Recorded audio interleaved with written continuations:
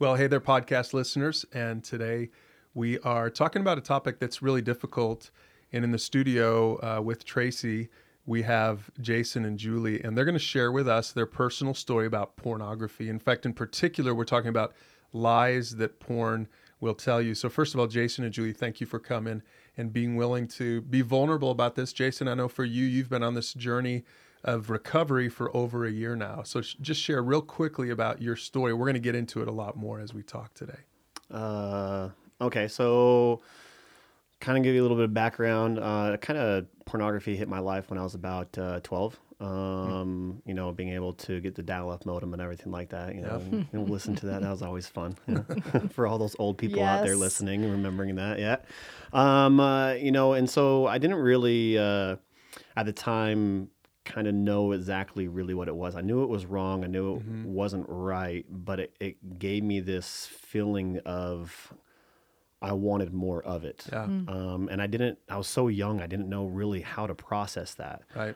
Because sex in itself was not talked about in my family at all. So a lot of this stuff I had to learn on my own. Yeah. And so I kind of just started doing more of it and knowing that I liked it. And then it finally took a hold of me when I was in my teenage years and I joined the military and I had access to my own computer and no one really to look over my shoulder to say, hey, this is wrong or right. And then I just tried, you know, I ended up getting married and meeting my wife, Julie, and I guess I'd be the other way around, meeting her first and then getting married. So how old were you guys when you got married?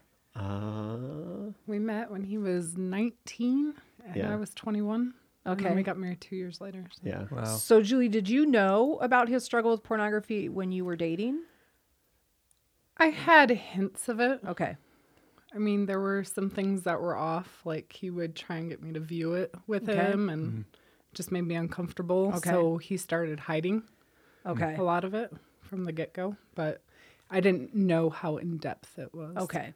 And we're going much later. we're going to get to all this. I want to just pause for a second and tell parents listening to this, Jason, your story starting at 12 years old is not uncommon. It is such a normal story. So parents, if you're out there listening and you've got a 12-year-old or a 10-year-old at home or a 16-year-old at home, hey, if you don't talk about this stuff with your kids, they're in the place that Jason was in, right? Because Jason, your family didn't, I know this is maybe for a whole nother conversation, but just to touch on it briefly, your family, your dad, your mom, they didn't really ever sit down with you and kind of, hey, how you doing? And, you know, what's that magazine there? Or what are you watching late at night on, right? Yeah, none at all. Yeah. I remember going through maturation class in 6th grade, and at the end I had a question, and my dad didn't even know really how to respond to the question. Wow. You know, so it was very, very taboo talking about sex in my family growing up. So. Yeah.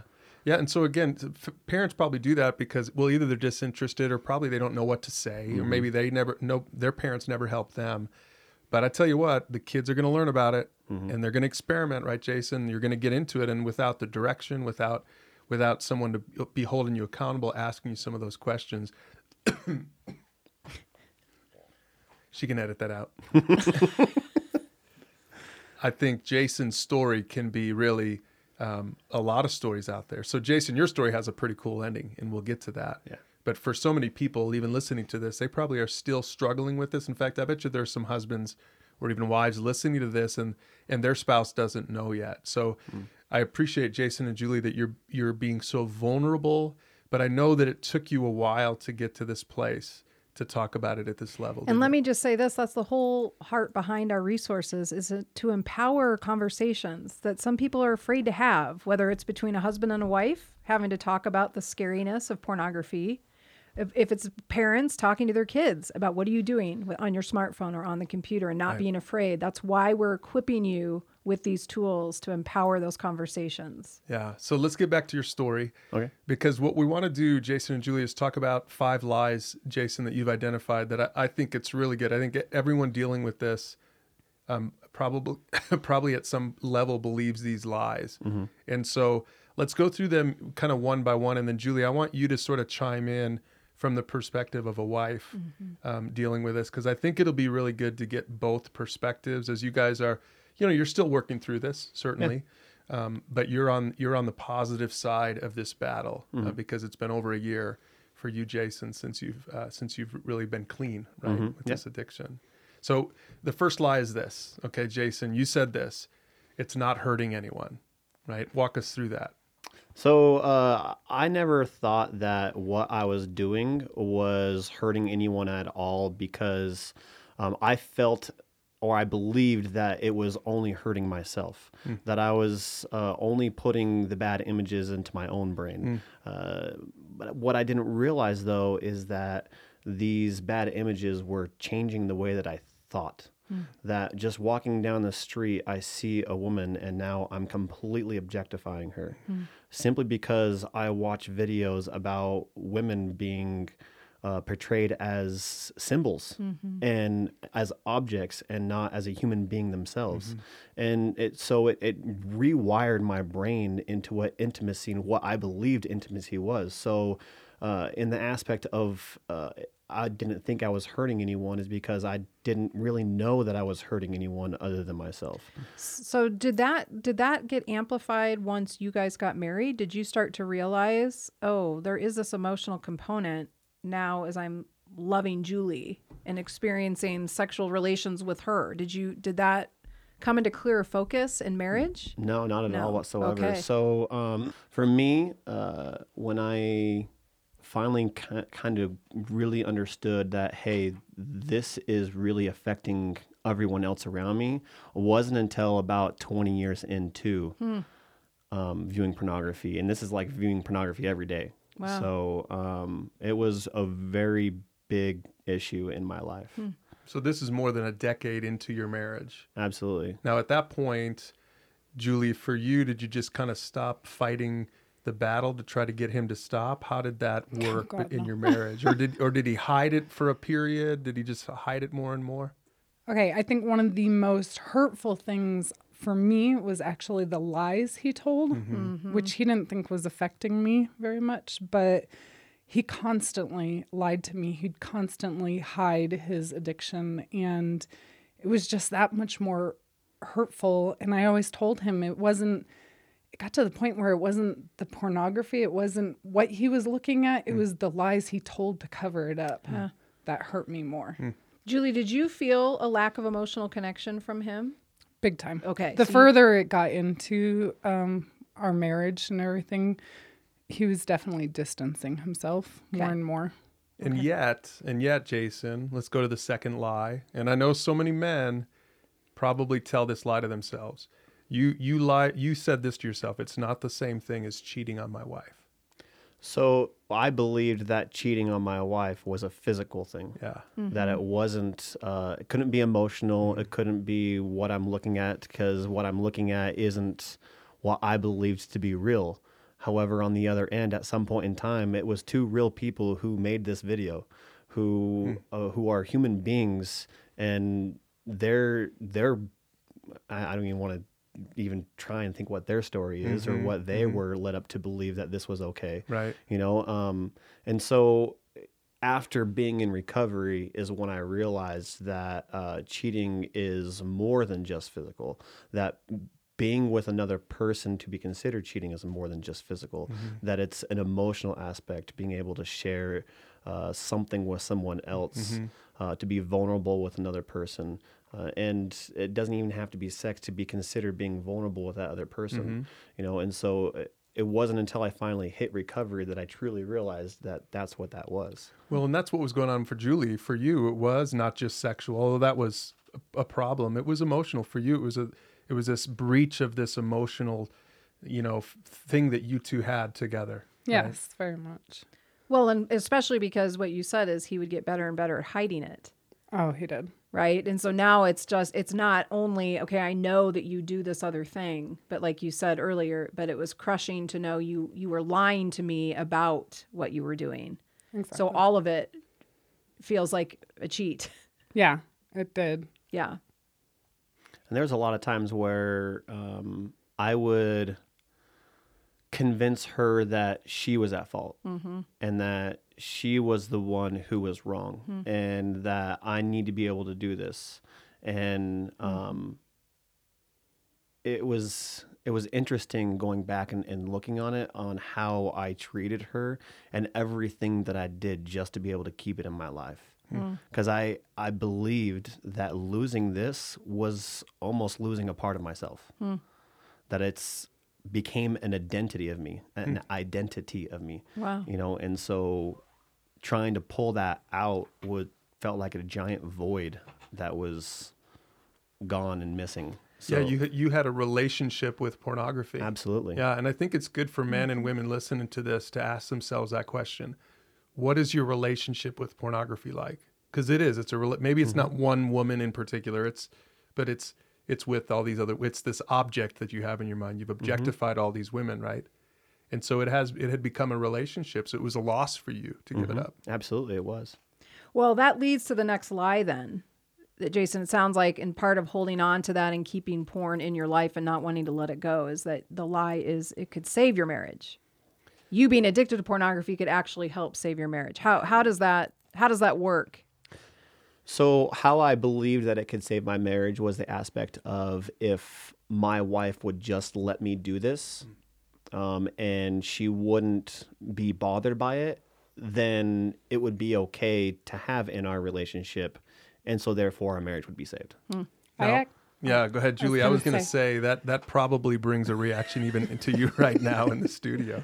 I actually at one point got to the point where I said, okay, whatever, look at pornography. Maybe it will help us. I mean, he actually kind of put that thought into my head.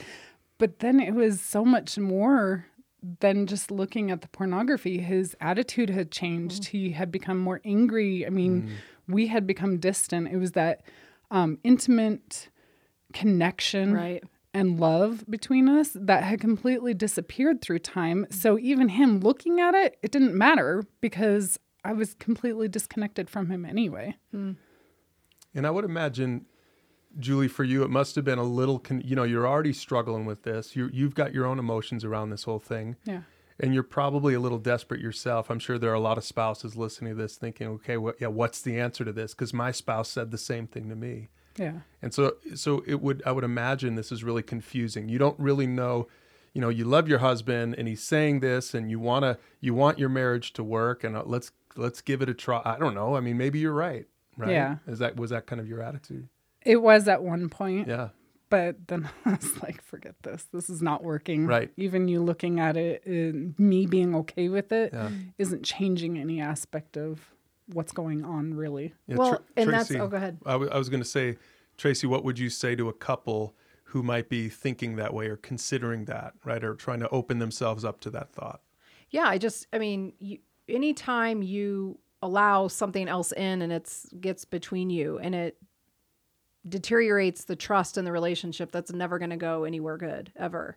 Exactly. Anytime that you feel like, someone's doing something on the sly or they're not honest about it, or you can tell by their emotional reaction to things, they're holding back or whatever. It's just, there's no way to be truly intimate with someone if there's distance or if there's lies or secrets. Okay. So Tracy, what would you say then to a couple listening to this, maybe where both husband and wife have a porn addiction, right? Because I know for your story, Jason and Julie, one of you had one, the other, maybe Jason, for you, you were like, man, I wish my wife was into this, then maybe our marriage would be better, right? Yeah, there was a couple times I actually thought that would work. Yeah. Right, right. So Tracy, what would you say to a couple who, because I know there are many couples out there who are listening to this, maybe they're a little bit, they realize there's something wrong in their marriage, but probably because of the culture we live in, they never even considered that it was the fact that they've let pornography into their marriage bed.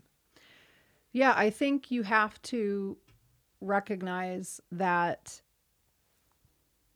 it's never going to be healthy to introduce other people or other images into your relationship. If you're being intimate with your spouse, then it should just be about each other and satisfying each other. And when we bring in other things to add to that or get in place of that, it's a recipe for disaster. So if I know what our culture is trying to say, but the statistics will bear it out that Pornography is a public health crisis, and it is doing damage to couples and to individuals. And it's time to stop treating pornography like it's no big deal and it's actually adding to our sex life as a couple. No, it's actually detracting. And you can say that by your own experience when you feel in your heart, like, this doesn't feel right. This doesn't feel safe. That's an indication something's wrong. Yeah, that's good. So Jason, the fourth lie then that you identified is, you said, it doesn't affect my emotions. And I know you brought up, Julie, you brought up the emotion of anger. Oh, yeah. So unpack that a little bit, how you realized that, wait a second, afterward, and in recovery now, you realized how much it did affect your emotions. I could probably do like an hour talk on just this alone. Yeah. So I'll try and be brief though. Through therapy, I've learned that anger is actually a secondary emotion, and that there's something else underneath that is trying to get out, but I'm pushing it down. And so because I believed through growing up as well that a man can't cry, a man has to be strong, a man is this figure in the household that has to be perfect at everything and can do no wrong. That was just reinforced through viewing pornography. And so whenever anyone did something that I believed was not right, I immediately got angry because I had zero control over the situation. So anytime something became out of my control, I ended up getting angry because I wanted to get the control back. And it was only through therapy and recovery in itself as well that I truly understood that that's what I was doing. That's why I was constantly getting angry all the time, is because I had zero control over all the situations that were going on, but I tried grasping all of that control. And I didn't process on how that made me feel.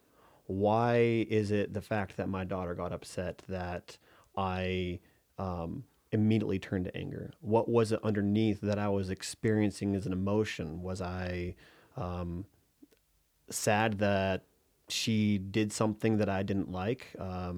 And so therefore, because I was sad and I didn't want to experience that sad emotion, I turn around and get angry at her and just yell at her and tell her to go downstairs.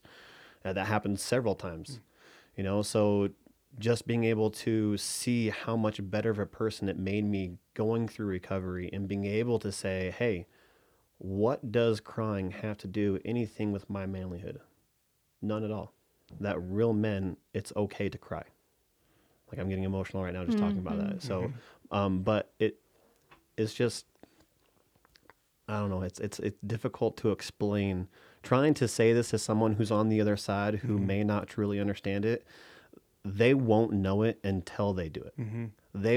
They may be listening to this right now and saying to themselves, "You're full of it, Jason. That there's no way that it's okay for me to cry. That there's no way that I'm ever going to experience any emotion other than anger." But once they finally cross over to that other side and have a little bit of recovery behind them, and they start seeing those emotions for what they are, it's amazing to be able to be vulnerable in front of my wife, in front of my kids, to be able to show them that I am a person, that I can cry, that it's okay to cry, and that they accept me for that, rather than push me away. Because that's a fear. That was a fear, that I would be not accepted. That's what a lot of us addicts fear. We fear not being accepted. We fear that we're not going to be loved. And so we isolate ourselves. And so therefore it's a giant cycle. We isolate and not get love or acceptance, yet we fear not being loved or accepted. And so much of that comes back to not having a healthy response to who you are, Exactly. to your emotions, right? Not knowing how to talk about your emotions, not knowing how to put them out there, be vulnerable, put them out at the table, not even, maybe even with yourself, not even being willing to be self-aware, to look at your own situation. So any addiction, pornography, drugs, alcohol, is about this anesthetizing behavior. We want this anesthetic, right? Because we don't want to feel the pain of who we are, or being rejected, or being afraid to face up to something hard in our life. And so the problem with an addiction is the longer it goes, then the deeper probably it feels like you're getting pushed into this. Absolutely. Yeah. So Julie, for you, it was interesting earlier. You said that you noticed when you said, okay, fine, when he said, well, maybe I should just stop lying. Maybe the problem is I have to lie and sneak around. He said, okay, fine, right? You finally relented, and you said he got even angrier, right? He would always get angry. I mean, towards the end of his addiction, before he really started recovery, he would get angry about everything. And I think some of the biggest things were he was hiding his fear and he was hiding his shame. He was really ashamed of what he was doing, and he didn't want to come out and admit to me all of the lies that he has been telling. And so everything just made him snap, and he would go straight to anger. Everything turned into an argument, and then he would avoid it too. Like any conversation I wanted to have with him, it would be avoided by, oh, well, I don't want to talk about this right now. And then if I just pushed it a little bit more, he'd get angry and start throwing things and getting upset about everything. All right, now maybe this is because I'm a guy, but Julie, help me to understand this. Okay.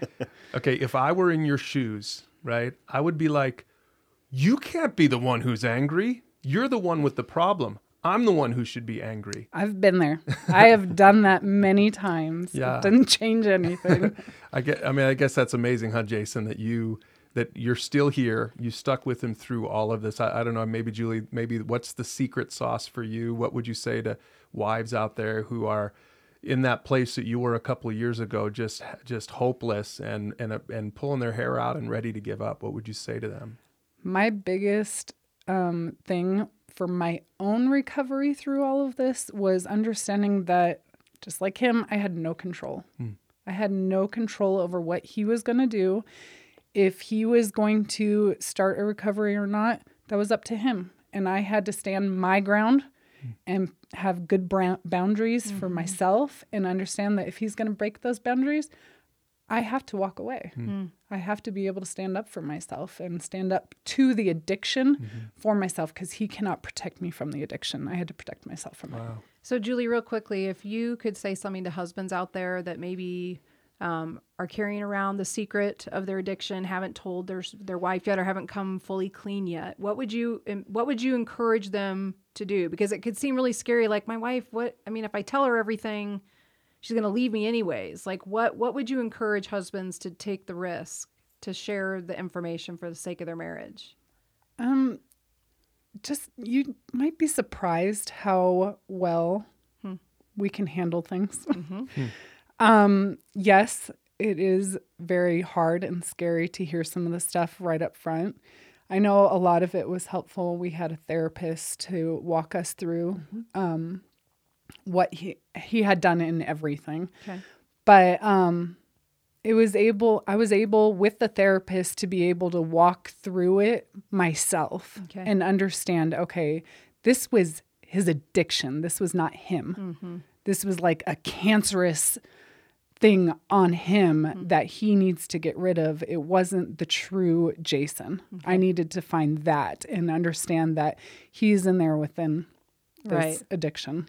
Which I do want to make sure people hear that therapy was a major part of your journey. Oh, yeah, absolutely. And you would encourage people to 100%. seek professional care. 150%.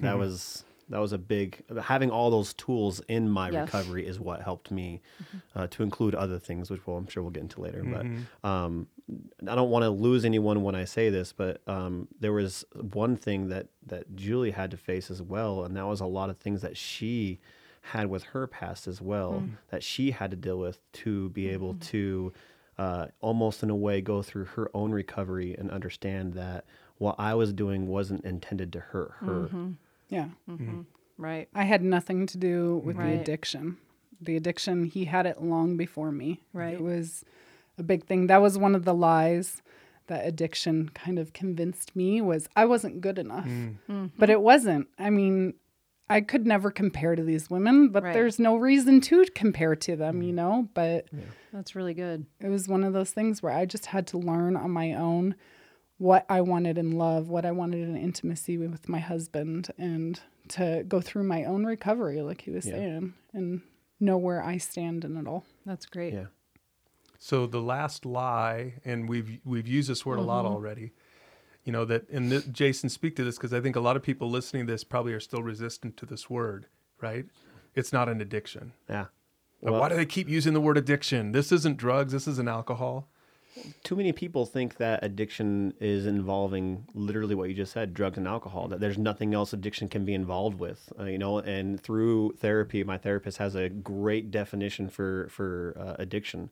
It's the continued use of any mind or mood altering substance or experience, even in the face of negative consequence. So you take out the middle and you just do the beginning and the end. The continued use of what, right? Of any, even in the face of negative consequences. So I'm going to do this over and over and over again, even though I know something bad is still going to happen if I do this, right?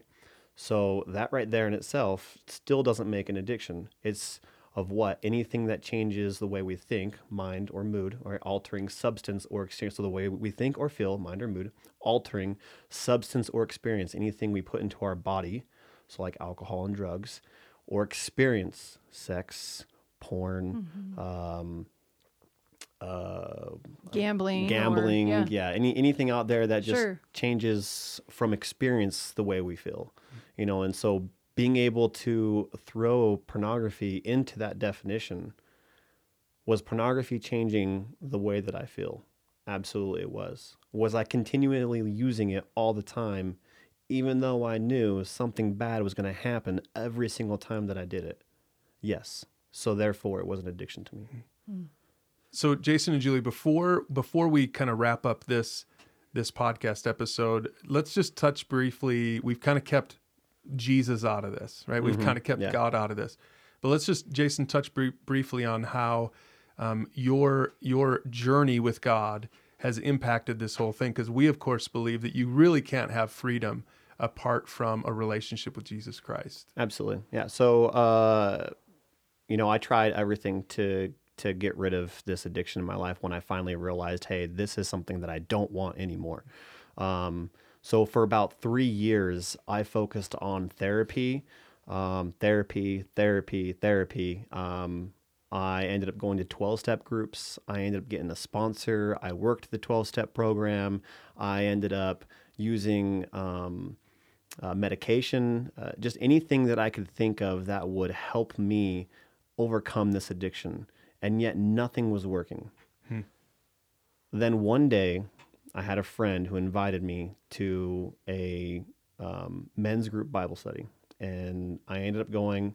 I actually had to leave one of my therapy groups to be able to go to it. So it was a big transition for me. I was like, okay, I'm leaving something that I've been doing for a long time that over and over again, people say it works, to go and do something to be able to put faith in Christ. And so I ended up going and doing that.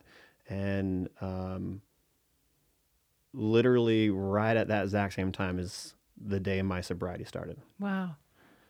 So, I mean, November 13th of 2017 was my sobriety date.